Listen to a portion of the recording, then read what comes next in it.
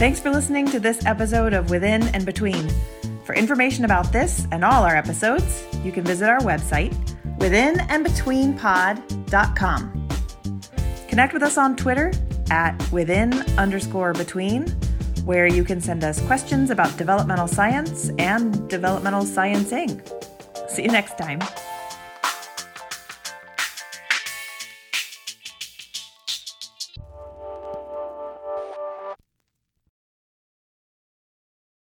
Hi, and welcome back to another episode. This is Jessica Logan. And this is Sarah Hart.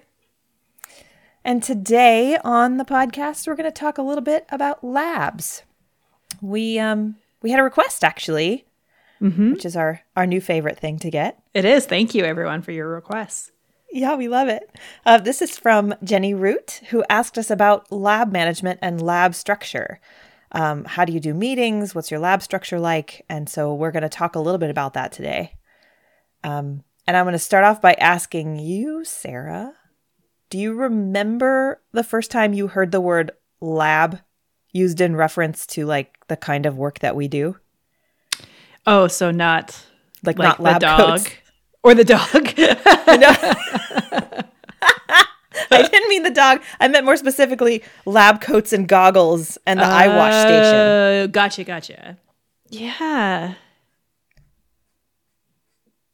You know, I don't know if when I was an undergrad, we referred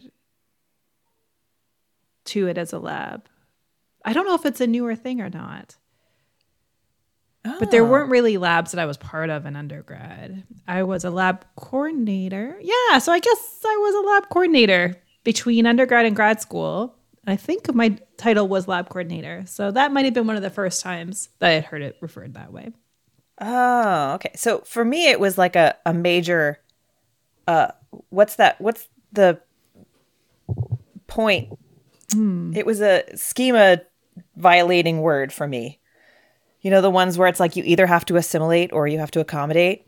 And that's where I was when I had worked for a professor as an undergrad. Like I helped him run an experiment, helped design an experiment. And I was like, had a really great time with it and ran students through this experiment.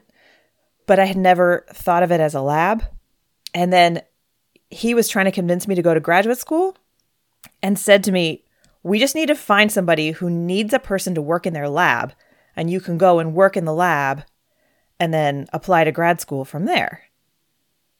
And I was like, okay, I don't know what that means. And I just like walked away and I was thinking like, what? Who needs, like, why do you need what? Why would you like wear a lab coat? What does it mean to work in a lab? I like legitimately didn't understand. And I had been doing it. I just didn't have the schema to fit it into in order to understand what it meant. So it was like a major source of confusion for me for a while. This entire time you've been speaking, I've been trying to come up with a good assimilation accommodation joke. I could tell you were distracted. I'm not going to lie. I was. Turns out my sense of humor is not good enough to come up with that joke that quickly. And then I also was trying to think of when I used to teach child psych and teach that concept. And I was like, which one is which again? Like you assimilate it into the information you already know, but you could accommodate it into the info. And then I got spun out. So which one's which? Yeah. Terrible developmental scientist. Terrible. Well, you know, it's been a while since you taught intro. Me too. I haven't taught child development or that area since 2006 or something, 2007. Oh, wow. So it's been a long time for me. Yeah. Now that I live in Stats land. So, yeah, you had a real moment for it. I did not. I don't have any memory of it. So it must not have been a real moment. Huh. Interesting.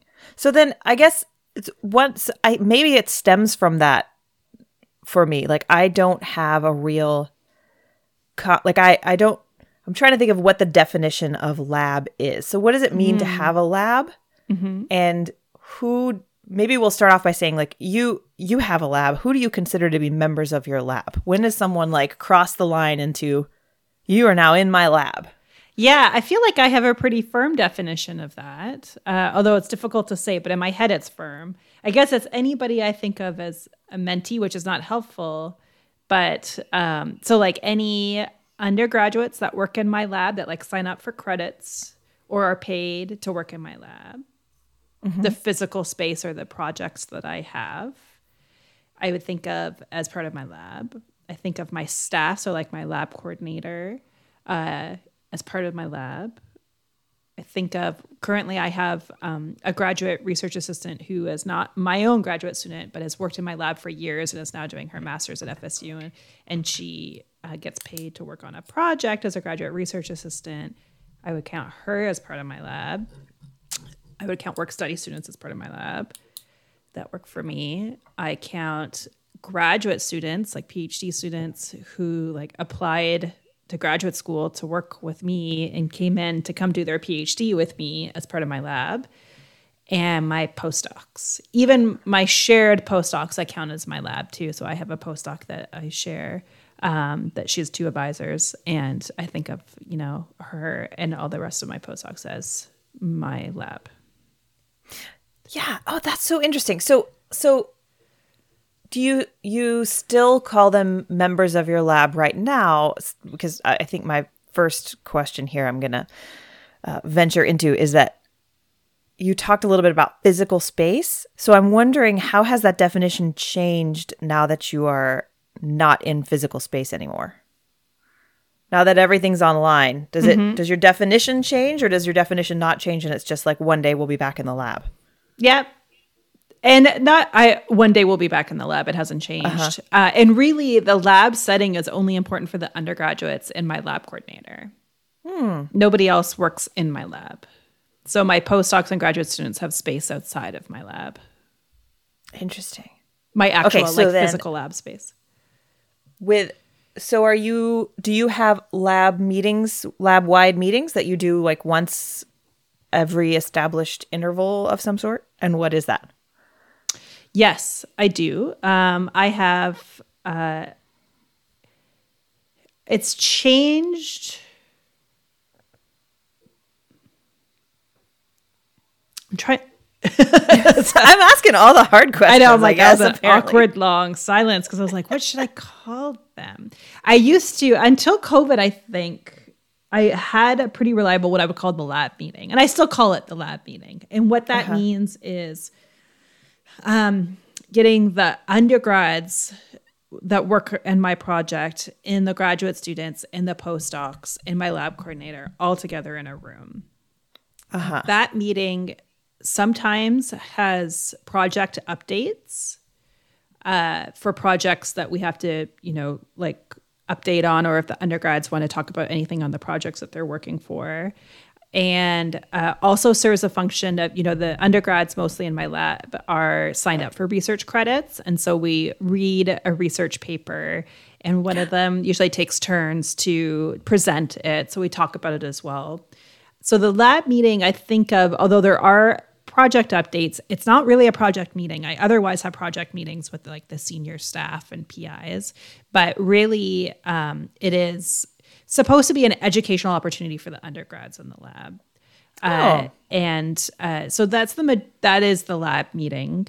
It is nowadays it's every other week, and it's often a 45-minute meeting.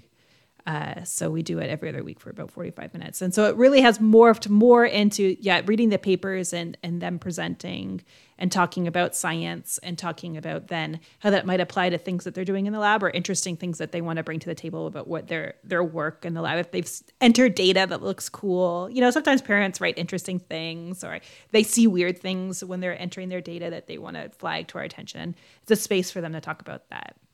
So with that in mind, I think it's important for my graduate students and postdocs to come, because I think it's important for them to see kind of all levels of mentorship and participate in all levels of mentorship. And often I use that lab meeting as a way for graduate students to practice mentorship. And so they often lead the meeting, or like take on a semester, and they're in charge of the lab meeting for that semester. Cool. But Now, occasionally, my graduate students or postdocs have their own research students that are working for them on a side project that they have. And so if they then have their own lab meeting with their own research students, then they don't have to come to mine. I just want them to at least have that opportunity at least once a week, once or every other week, that they are participating in that type of mentorship with the undergrads. And then interesting. Yeah, so that's what I call my lab meeting these days. So are they expected, like the readings and things like that, are those assigned, I guess, by the person, whoever is deemed to be in charge of the lab meeting for that semester? Not assigned, but the undergrads are usually asked to pick the reading that they're interested in. We just ask them to keep it to a topic that's somewhat related to the lab. And the person who's assigned helps organize that, and sometimes is a point of reference for a student if they have a question about their paper or something, or they sign off on the paper before the student presents it. Okay, that's cool. Oh, that's so fun. So then maybe it's not so weird I don't have a lab, because I don't see myself as having a lab. I don't have any undergraduates that work with me at all, ever. So maybe that's not so weird. Yeah, you will have lab. Now, some people call lab meetings what I term my writers group meeting. So we're in terminology land. Yeah. Interesting. So then I have a meeting with the writers of my lab. So that could be anybody who's working, that would work on scientific manuscripts from the lab. So it's usually postdocs and graduate students, but I could foresee that it also would include, if an undergrad honor student, I don't have many of those, but if there's somebody involved in the lab that's like really on the PhD route and is working on papers as an undergrad, they would potentially come to that meeting as well. But currently it's graduate students and postdocs. And we have another meeting where we meet as a group and we talk about the projects of the lab, the written projects, but then also if they're doing any independent data collection, we talk about that as well. Okay, that makes a lot of sense. So those are sort of different, but it's still within the context of a lab. It's still people within my lab. Yeah, it's just a little bit more kind of higher level science discussions than we have in the what I call the lab meeting, which includes the undergrads and my lab coordinator. Yeah, that's really interesting. And all of that is part of your lab in and of itself. And nobody wears lab coats. No, but no goggles. Many of the labs in my psychology department do have their students wear lab coats. Not graduate students, but the undergrads running, like the social psychologists and the clinical psychologists, this is fairly common. They have the undergrads that are like running their participant pool research studies.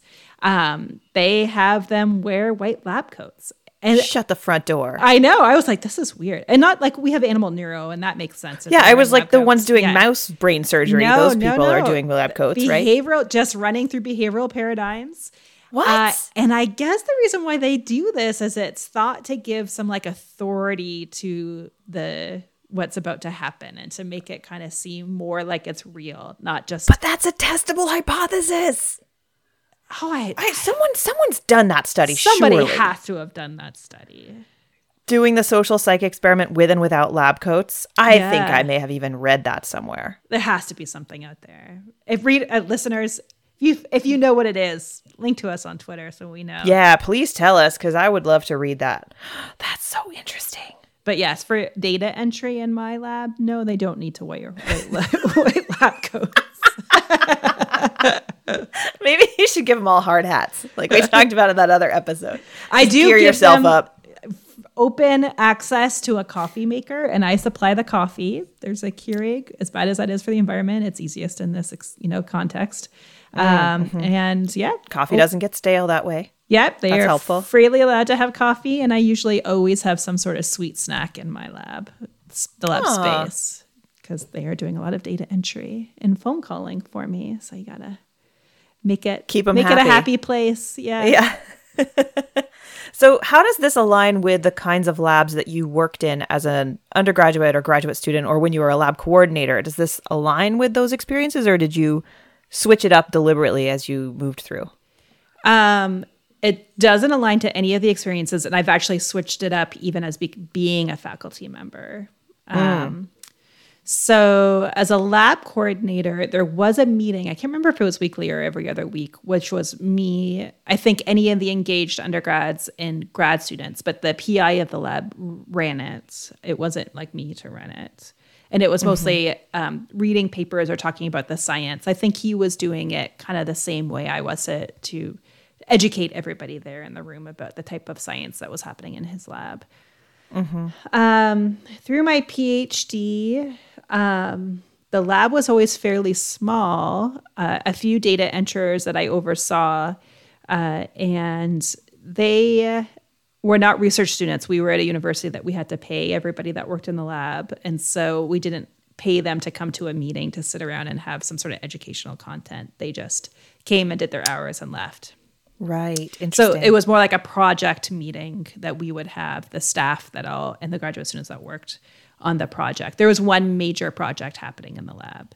Don't forget, so I grew up in a tradition, and I still had the tradition in my lab where there's typically kind of one, maybe two big projects, grant-funded projects that are happening, right? So I'm not like a typical even cognitive psychology lab or a social psychology lab that's running all kinds of projects, and each graduate student's got multiple projects happening, and there's all these different, running a sample for a specific research question and then moving on and running a new sample. I spent 5 years collecting one major data set that everybody is working towards or writing. And people come in and off, in and out, and yes. on and off of those projects all the time. All the time.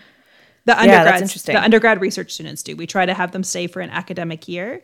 Often they stay for a little bit longer because we do actually kind of have fun, and we have a warm, inviting, welcoming environment. And the type of work that they do, especially right now, which is a lot of cold calling, is not the most exciting work, and it's actually hard to recruit undergrads that are interested in it. And so once we get them and they get them trained to do it properly, then we like to make sure that they're happy and they stay around. So most of them have stayed actually for a little bit longer than a year. Oh, that's nice. Mm-hmm. Keep everybody connected and around each other. Yeah. So I guess that being said, small. I've always come from small labs. I was, for the most part, other than my first year of graduate school into my second year, I was the only graduate student in my lab even. Oh, wow. Yeah, that is small. There was occasionally a postdoc like you towards the end, and there was one other that was around for a bit. So it was small. For my postdoc, also, there wasn't really... We met for Friday afternoon, but that was more social time when I was a postdoc.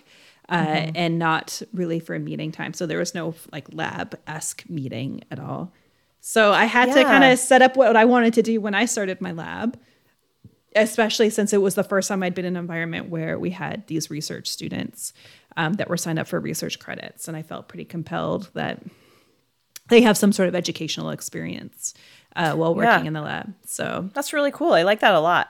So yeah, I've messed around with it quite a bit. One of my main goals of my sabbatical a few years ago was to ask every single person I met how they set up their lab and how they had meetings. So it was like I had a new content area I wanted to learn, and I also wanted to think and learn and change the organization of my lab. So I spent a lot of time thinking about how I was going to organize my lab after my sabbatical. So what I'm at now is a hybrid of what I think works and talking, especially with my grad students and postdocs, and what they think works, and going around the world pretty much and asking people how they set up their lab. It was always a question. So I'd be, I had a chance to spend a month in Cambridge and I had a month in Australia, and, I was there for research reasons, but then every single person I met with, you had these meetings and you'd set them up just to have coffee and talk to the different faculty, different like people at the places. Mm-hmm. And I always included on my list, like, how do you run your lab? And I will say that not one person said that they were happy with how they had their lab, how it was organized, and nobody knew the right way to do it. So if you're listening and you're like, gosh, I wish I could organize my lab better, or think nobody knows what they're doing. Yeah. Oh, it's just, I have talked to several people as well, trying to figure out how do I make this work. And I've even talked to people who I thought had really successful, well-organized, happy organization of people working with them in their lab. And even those people have said, I have no idea. I don't know if this is working. I feel like we could be doing a whole lot better, but I don't know how to do it. I find it so fascinating. I know. Maybe like there has to be like an IO psych. Somebody has to have done research on the best structure for academic labs. But in preparation for this meeting, I actually did some Googling around to try and figure out what we, Google scholaring around. I didn't find anything recent. I found a couple of like around the year 2000 books about this, but I didn't find anything more recent. But that could just be my limited Google Scholar search skills. So there probably is some things that exist out there. But I also think it's so individual that different things work for different people. And the context matters too. Like my lab is, how I run it is different. And what my lab looks like is different right now. And it's different in part because, I'm more senior now. I do have more postdocs and more graduate students, but also it's different because at this moment I have, 2 major grant funded research projects. And so that changes versus the previous times in my lab when I've only had 1 major grant funded research project. And so all of those things kind of change up what you need at a given time. And right now with these 2 research projects that I have, the staff, and by staff, I mean like the people who work on the projects and the colleagues and even the students that work on the project are actually barely overlapping. And so I'm really kind of the only person that goes across both of them. Nobody else does. So that makes it feel pretty different because one of my research projects actually never comes up in what I call my lab meeting, because that research project actually doesn't require any undergrads in it. There are no undergrads that work on that project. And so that stays, and that's just investigators like my other co-PI and graduate students that work on that project. And like has no physical space at all. But the research part, the twin research project that I have right now, requires physical space. It needs students in that space on phones, on computers, and undergrad students doing the work. And so that looks like a more traditional project versus the other project, the data repository project, is this virtual project that kind of just occurs with, some mental power for some people. So, so then my lab and how the structure of it is totally different right now than it even was a few years ago. And I think this is interesting because when I started this job, I actually bought a couple of books about lab management, trying to figure out how to do this and how does this work. And a lot of them talk about that first kind, what you called a more traditional, quote unquote, lab space, because I think it really is the more traditional thing you think of. You think about, I thought about people in lab coats, but even without the lab coats, it's basically the same thing. You have a bunch of students coming in and out. You have people sort of working on different projects. And I think, with the kinds of work that we do, when you study children's development, I tell people this all the time. The thing about children's development is if you want to see what happens to someone in 5 years, you have to wait 5 years. So it takes a while. And most PhD students are gone. You don't have them for that whole 5-year chunk of time. That's really rare that you get someone who comes in right when the project starts and stays to the end of the project. So there's a lot of turnover in trying to answer particular questions. And sometimes we don't have undergrads doing things. Sometimes we do, but it's not always. But I wonder if that's different in this sort of developmental environment compared to others because of the time scale. Maybe. I'm even thinking to go back. I keep thinking about this. I'm up in my head about some of this stuff today. Great. I talked about how the twin project looks like more the traditional lab structure project, and the data repository project. I even called the what I call for the twin project the lab meeting. I call the other meeting the team meeting, and we call it the psych team meeting. Because I actually, other than one of my graduate students who's on that project, none of the people on that project I count are in my lab.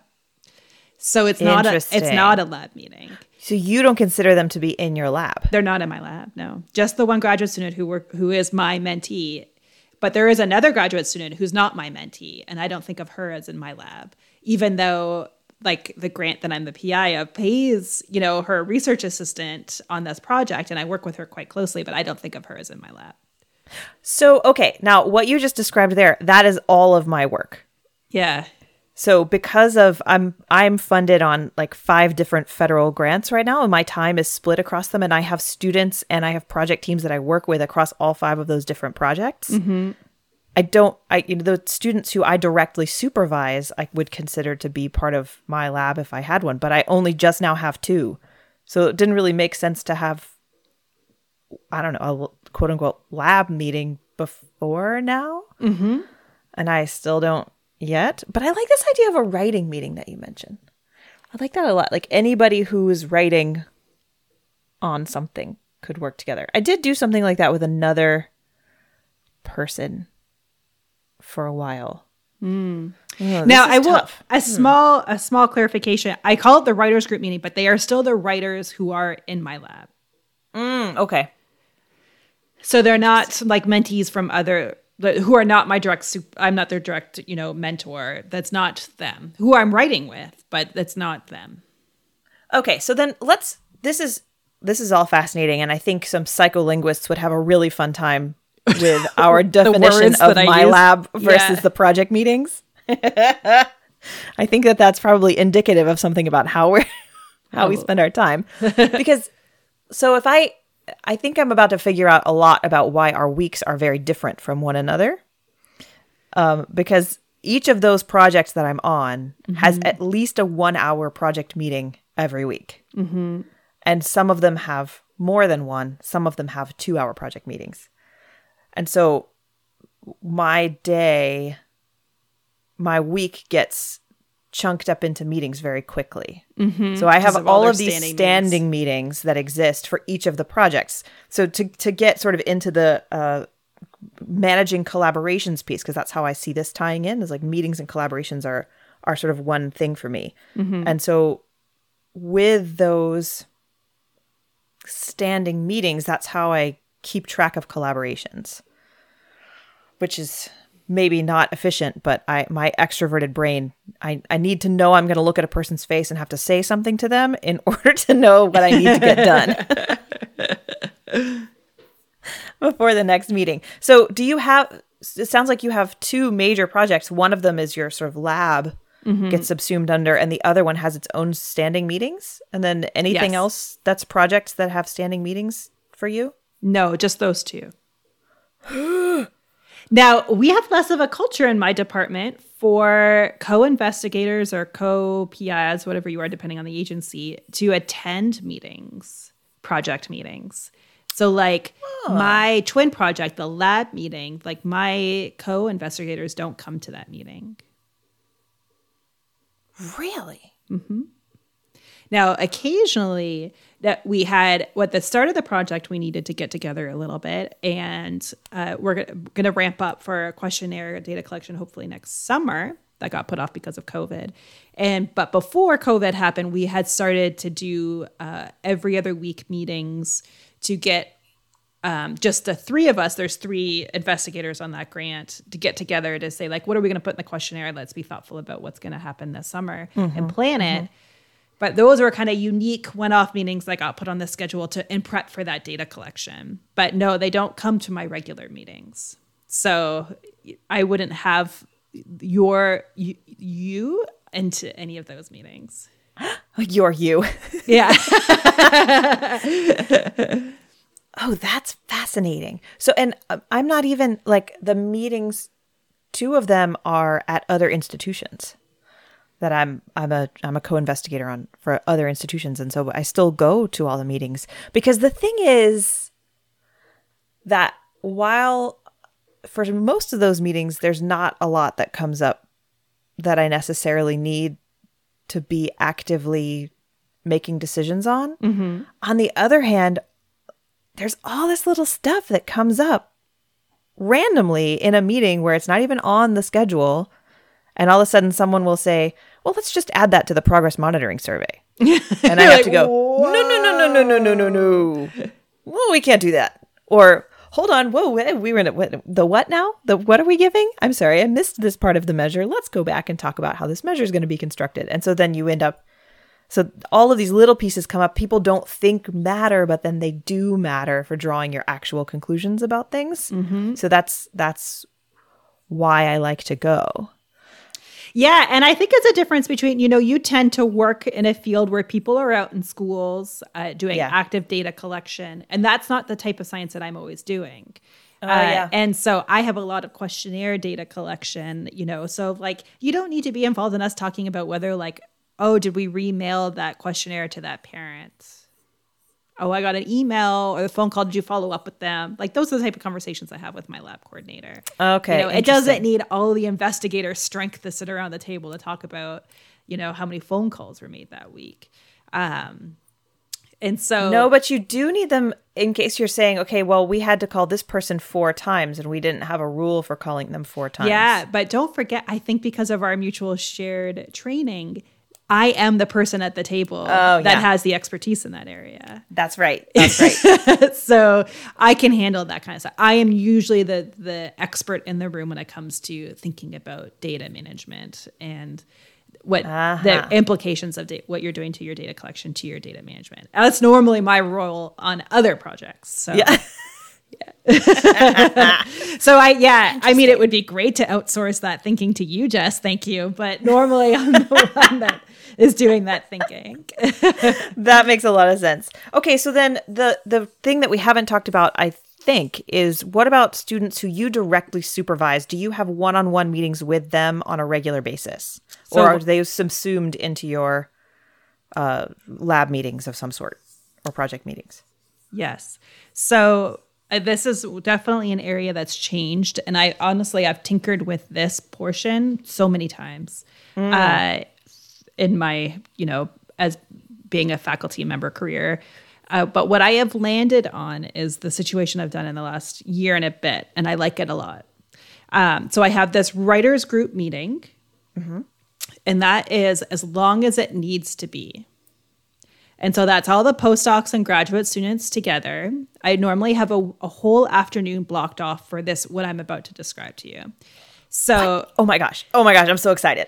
Right now it's Friday afternoons from 2 to 5. I have blocked off for this. I don't block anything else off. Yeah, but listen to what's going to happen. So at 2, we meet as a group.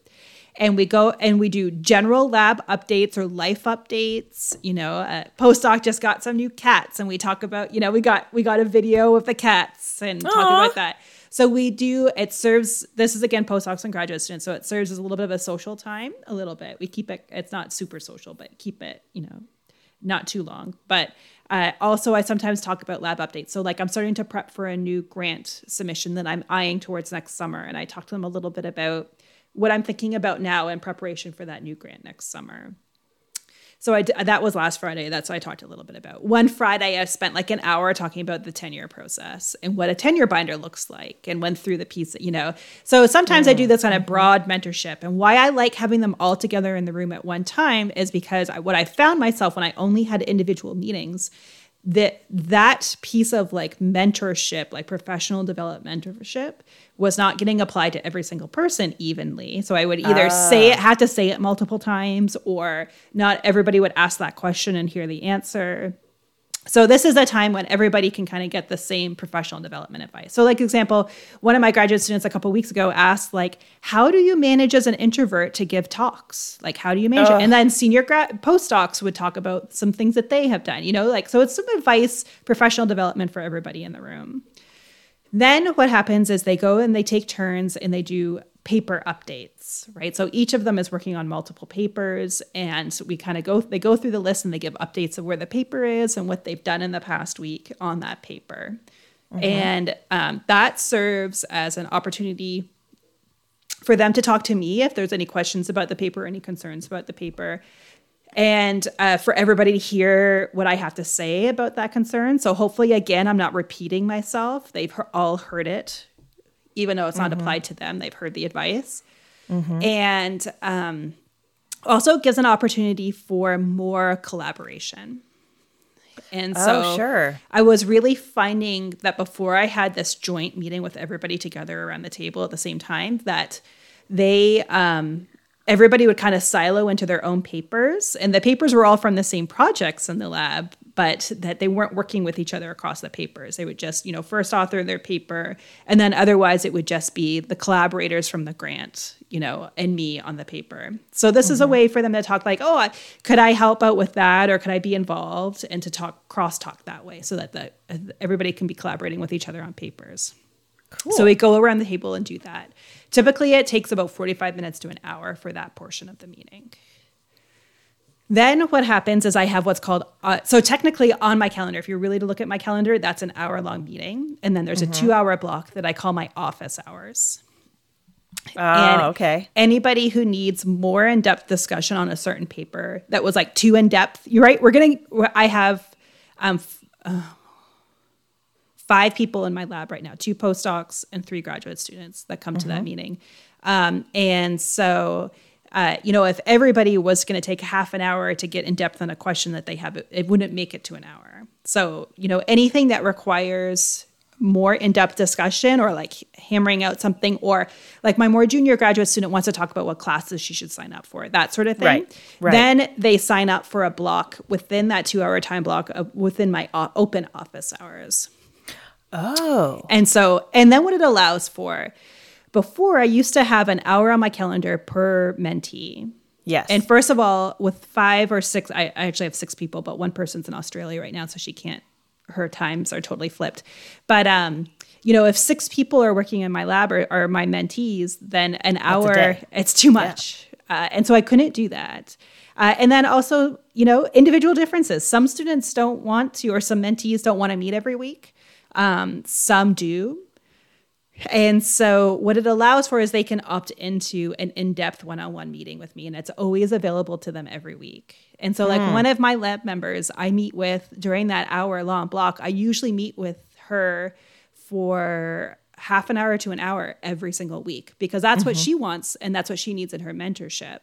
Like her choice, and she likes that, and we touch base and talk about stuff. And then I have one who maybe once every other month wants a one-on-one, one student.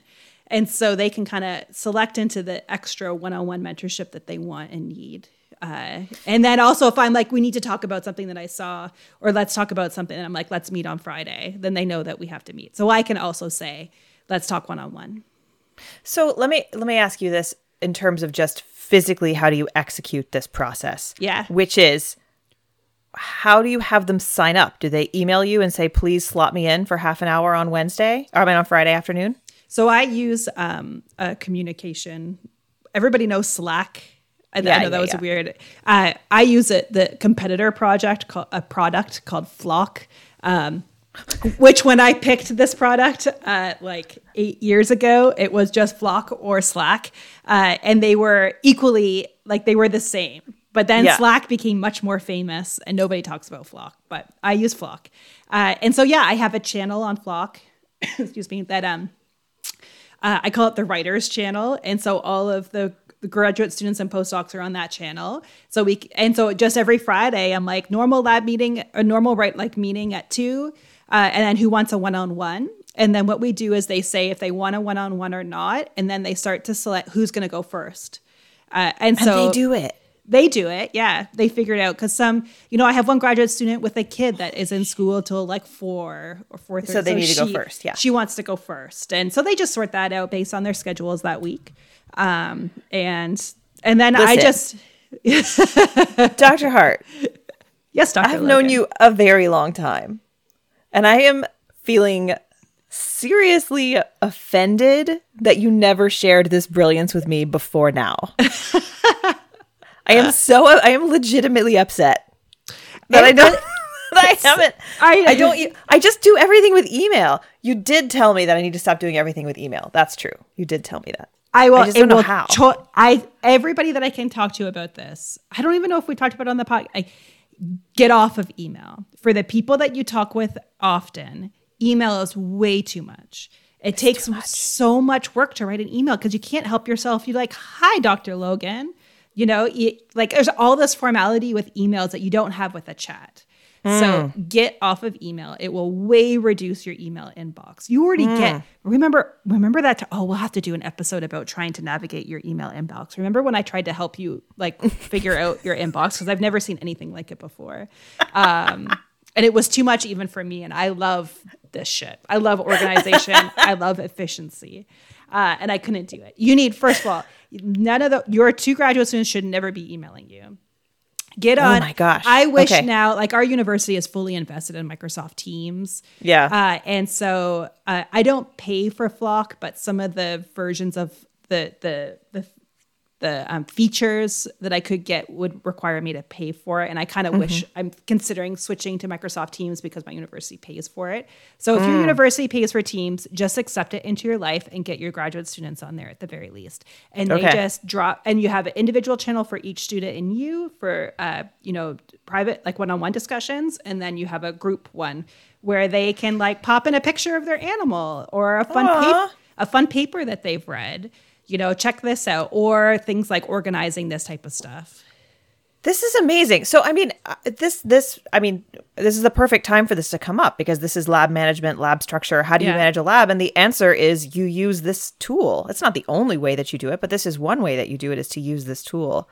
And it sounds like it really helps to have this physical space online, a virtual physical space in which you're all communicating, and that process is so open, which is really lovely. Yeah, and I've now forced. So I got into Flock with my good close colleague, Dr. Colleen Ganley, and her and I picked Flock together because you can work. I have 3 major chunks of channels. I am shared into her lab's Flock. So that when her and I want to talk individually, we talk there, or I'm often a co-author on their papers. And so I get tacked in and can have conversations with her graduate students on the papers I'm a co-author on through her Flock channels. And then I have my lab Flock channels, which includes one for my lab coordinator. So my lab coordinator never sends me an email. She just Flocks me. And the undergrad, she uses it for the undergrads because it's easier just to do that than getting doing text messages or emails or whatever. So then she uses Flock to communicate with undergrads. Then I have a chunk of channels that's devoted to the data management, the data repository grant that we have. And remember, none of those people are physically in the same space as me. We have librarians who are developers, and they I don't really see them in person ever. They've all now used Flock because that's how they talk to us. And we have like a full team Flock, or they can talk to me individually. And then I have my psych team Flock members. So this is fascinating. Well, it's fascinating for lots of reasons because one of the things that I've struggled with really is how do you put your arms around what is and isn't your lab? And it seems like this is a nice way to really do that. Now, let me ask you this question because I'm always hesitant to adopt a new tool of any sort for fear that it's going to disappear, which is what's about to happen to me and Box. They're taking our Box away now. So now I've gotten everything fully integrated onto Box about a year ago, and now it's all going away again. So whatever. But with something like this, how important is are your files on there as well, or are your files elsewhere and you link to them through this tool, and so the tool can go away and it doesn't matter? Yeah. So Flock used to provide a lot more. Like I said, it was a major competitor for Slack. It may still be, but I think Slack won the competition. And about 2 or 3 years ago, both Slack and Flock introduced at the same time a paid model. So for like 5 years of using it, we had the full functionality, I think, because they were working and getting market space or whatever. Sure. So then I got cheap and decided to never pay for it. My colleague, Dr. Ganley, did pay for it. And so she uses the paid version, but I don't. So it limits my file storage and it limits how many messages get stored in general. Oh, cool. So when I first started using Flock, it was also a great way to help my memory, which is shit. Yes. And so then you could easily search and talk, like, when did we talk about that? And if you keep it all in one place. So what I was finding with Dr. Ganley is that we would talk to each other over email, text message, and in person. And we could never remember where that conversation happened about that project. What are we doing? And so if you keep all the communication in one place, it's easy to search for the information you need. So because I didn't do the paid model and I don't have that functionality quite as well anymore, I've moved a little bit away from needing that portion of it. But why I like the idea of Teams is that it goes into Microsoft, into OneDrive. Thank you. I'm like, what is it called? OneDrive. And then that product, even if the university is not pushing Microsoft products as much, OneDrive with Microsoft is going to be available for a long, long time. And so it allows for more file storage, which my graduate students send me drafts of papers and stuff through Flock, but it's no longer a long-term storage solution. That's really smart, so that you can really keep up with it that way. Fascinating. And they can assign you to-do list items. So I don't use that function as much, but like these, they could, if they want you to do something, they could just throw it on your to-do list that you keep in Teams or wherever, or, so you can, they really, the organizational and like the management function that these things have, like Slack or Flock or Teams, is incredible. And you should definitely have it. All right. I'm going to take a week off sometime in January, and this is what I'm going to learn how to do. This is going to be my old dog, new tricks. Yeah. Skill set is going to happen. So anyway, I'm going to circle back around a little bit about how this 3-hour block that I have, the 1 hour giant group. Why I like, rather than just having standing meetings for every person in your lab, to have one-on-one, I really like the idea that it can individualize the mentorship experience. So students and both sides can kind of select, the type of mentorship that they're getting. And some just like more frequent meetings than others do. And so rather than just having this static one block or not, or, for a meeting for that person, and that's their time, it allows them to select, this week has been heavy in homework. I haven't done a lot of stuff that I need to talk to you about. I don't need a meeting this week. And it's not a huge time suck on my calendar that's coming on and off my calendar. It's just this Friday afternoon. And usually it takes me till 4 or 4:30, sometimes 5, but usually closer to 4:30. I'm meeting with students, with mentees in my lab. And then I can just do a little bit of email cleanup and be done, or, so that's really nice. It's just Friday afternoon. It works out well. I like that so much. Okay, so one more thing I wanted to talk about was that one real big shift for me mentally in terms of making sure that my meetings were productive and successful was the idea of making sure you knew who was running the meeting. First of all, somebody needs to be in charge of deciding, now we're going to move on to something else. And then more specifically, I think is who's that's running the meeting might be too specific, but so in the meetings that I have with my students, my one-on-one meetings that I have with students, I see it as, this is your meeting. What's going on? What can I help you with? How can I help you be successful today? And so I'm there to be responsive. I'm not there to be did you finish it? Necessarily. I'm not really nagging people. I'm saying, what do you need from me to be successful in the things that you need to get done this week? And so I think that shift in my thinking anyway, it's sort of who's carrying this, who's responsible for this, helped me feel less stress over those meetings in some ways. And it also ties into this other idea of the first time that I realized that being the person who's deciding to move a paper forward in terms of writing a paper, the person who's okay, this is what we need in order to move, the person with the vision and the pushing it forward, just deciding that it needs to move forward is a job. And that was something that I didn't realize until very late in my academic career. And now, although you think you don't have much of a lab, it's small, it is your job. Yeah.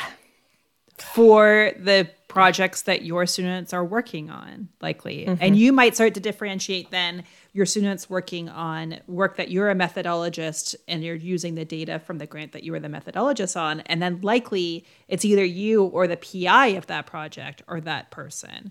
And that differentiates then for your more methodological papers that you are truly the PI of, you're the leader of. And that will be your job. Yes. And they're very different. So when I have, papers that I'm that I'm leading and I'm meeting with students who are working on the project, it's like, okay, we really need to get through these next, here are the pieces that I want to make sure we get through. So that's a little bit different, sort of who's driving it. And I think that I bring this up to say that understanding whose job it is to do what is helpful. Like, I don't need to carry this piece forward because you're carrying this piece forward, if that makes sense. I don't have to think about it. It's like the open loop philosophy. I don't know if you've read that. There's a book. It's like Getting Things Done is a book that I read that needs to be updated for the internet age. But that's totally aside. Anyway, my point is that he talks a lot about open loops, and that if you have in your head, like, what are we going to have for dinner tonight? What am I going to, have I had enough water today? Is this student working on this? Is this other student working on this? Oh, also he has this project. And if you're always cycling those, then your ability to do other stuff is diminished because you're distracted and thinking about all the other things that you have to be doing. And so knowing, okay, Sarah's in charge of this paper. She's moving this forward. I don't need to think about it. If she needs something from me, she'll let me know, is really helpful. I wonder, I think this is, one of the places that we are actually quite different on each other Yes. That we are different. Grammatically, I'm having difficulties with that sentence. But almost every room, every meeting, I am the loop closer. I am the decider. I am the executive functioner. Interesting. And I think I have a natural tendency to always want to lead or manage. And I am comfortable making decisions. And I am normally the most comfortable with the decision making in the room. And so I am normally the decider. And I'm normally the leader of the meetings. I would say that even with meetings with graduate students. Despite my wish that it wasn't the case, I just naturally do it without even paying attention. Interesting. So that maybe is our difference. So even in, you're talking about like, what is there to have what are we having for dinner? Like, my husband does the cooking, but he needs me to tell him what he's cooking. Oh, interesting. So he, at some point in the day, will always touch base with me. What are we having for dinner tonight? And then I'll tell him, and he'll make it, and he does all the work, but I do all the mental work. And so I am used to being that is always me. So to me, I don't have to differentiate that role because it's usually always me. So I don't that's why when you were asking me kind of before we had this podcast, before we started recording, that I was like, I don't really think about this at all. And I think the reason why I don't think about it is because it's just me. What about for your students and their dissertations? For students who are working on their dissertations, you're still the decider? Usually I am the decider enough to tell them that that this is their dissertation and they need to think about it. Oh, so you're the decider enough to say you're the decider. Yeah. And if they're really stuck, I can't make that choice. Yeah. If they're really stuck, I can help them out and I will. I'm comfortable with that. But no, usually, yeah. Well, and I think I tend to do that as well. Mm-hmm. And so this was a really conscious decision and sort of force of habit of like to go against my natural tendency, which is just do the thing. And instead to have to be like, no, you're doing the thing. I'm not worried about this thing because I need you to worry about this thing so I can worry about these other things. Maybe. Yeah. I mean, something I still work on is delegating. I'm pretty good at it, but I'm only like 80% good at it. And so I'm trying to get to be much better at it. Again, this thing, I love to be efficient. I like to, think of better ways to do stuff. So I spend a lot of time thinking about this stuff. And whenever I walk away from a meeting, I'm like, I had all of the staff that, work on that project for me in that meeting. And I'm like, I'll do it. I'm like, I shouldn't have walked away from that meeting saying, I'll do that task. And then I'll kind of circle back around, the next day and be like, actually, could you do that for me? Thank you. So I do have to correct myself on that so often and be a better in the moment delegator. But I usually realize after it that I'm like, I should not have delegated that to myself. That was not a good choice. Yeah. This is not going to get done nearly as well. That's a great idea. I like that a lot. Oh, I mean, I think that really the takeaway from this episode, we could talk about this for so long because I think there's so many individual differences. But I think that the takeaway we have here is really just that it's a continuous experience of change, just like teaching is. Every time I teach a class, I walk away and think about ways I could have done better, and I write notes and I try to do it better the next time. And I think managing the lab is the same way. It has to be reactive. It has to be responsive. Maybe not reactive is the right word, but responsive and flexible. But also provide some structure. And I do it on a semesterly basis. So this is the time of the semester where I start the conversation with my writing group. Is this meeting still working for all of us? And not is 2 p.m. still working for all of us, but is the way we're doing things. Yeah. When it gets close in January, we'll determine the time. It still works out that usually Friday afternoons is the best. But with that particular, because it really does require you to have this block of time that doesn't get eaten up by other things. And it's not often that people are trying to get on my schedule otherwise on Friday afternoon. So that's why it works out quite well that I can just have this 3-hour block tied off. But yeah, is this still working for us as a group? Is it still useful?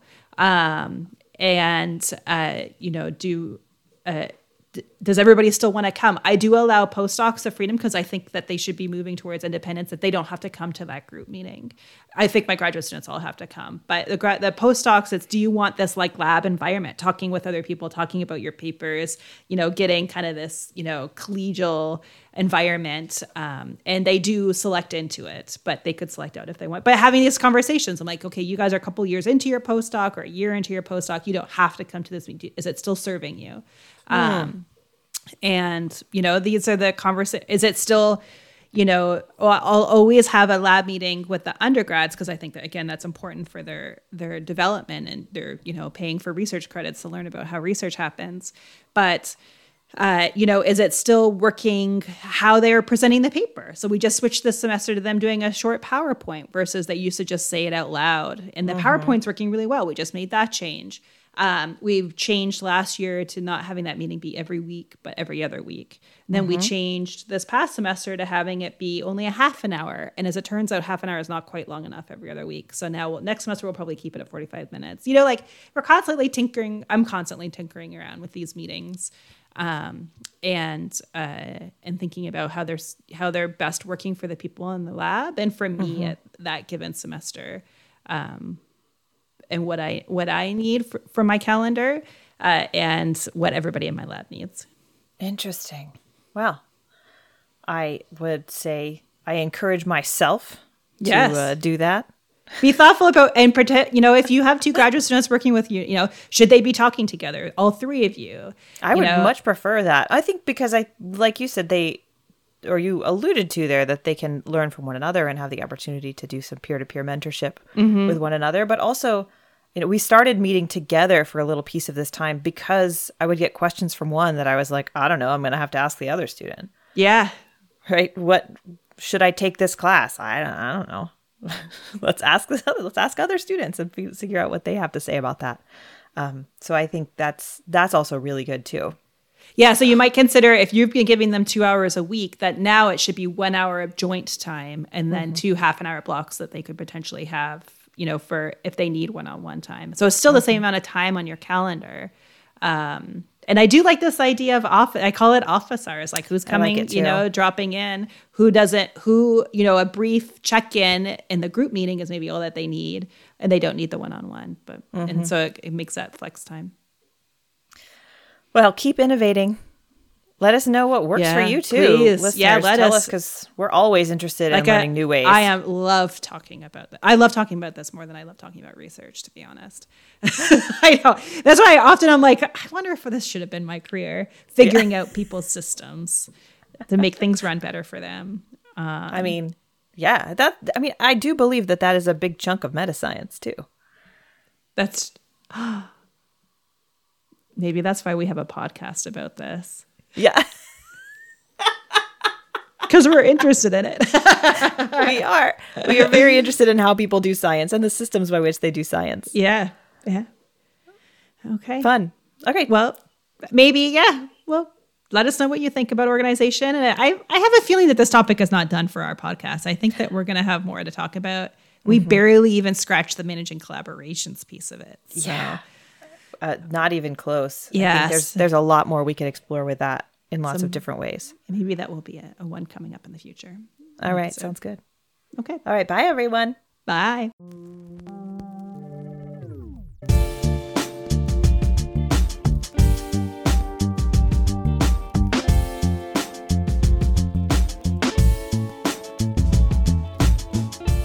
This is Within and Between, a podcast about the methods and meta-science behind developmental science.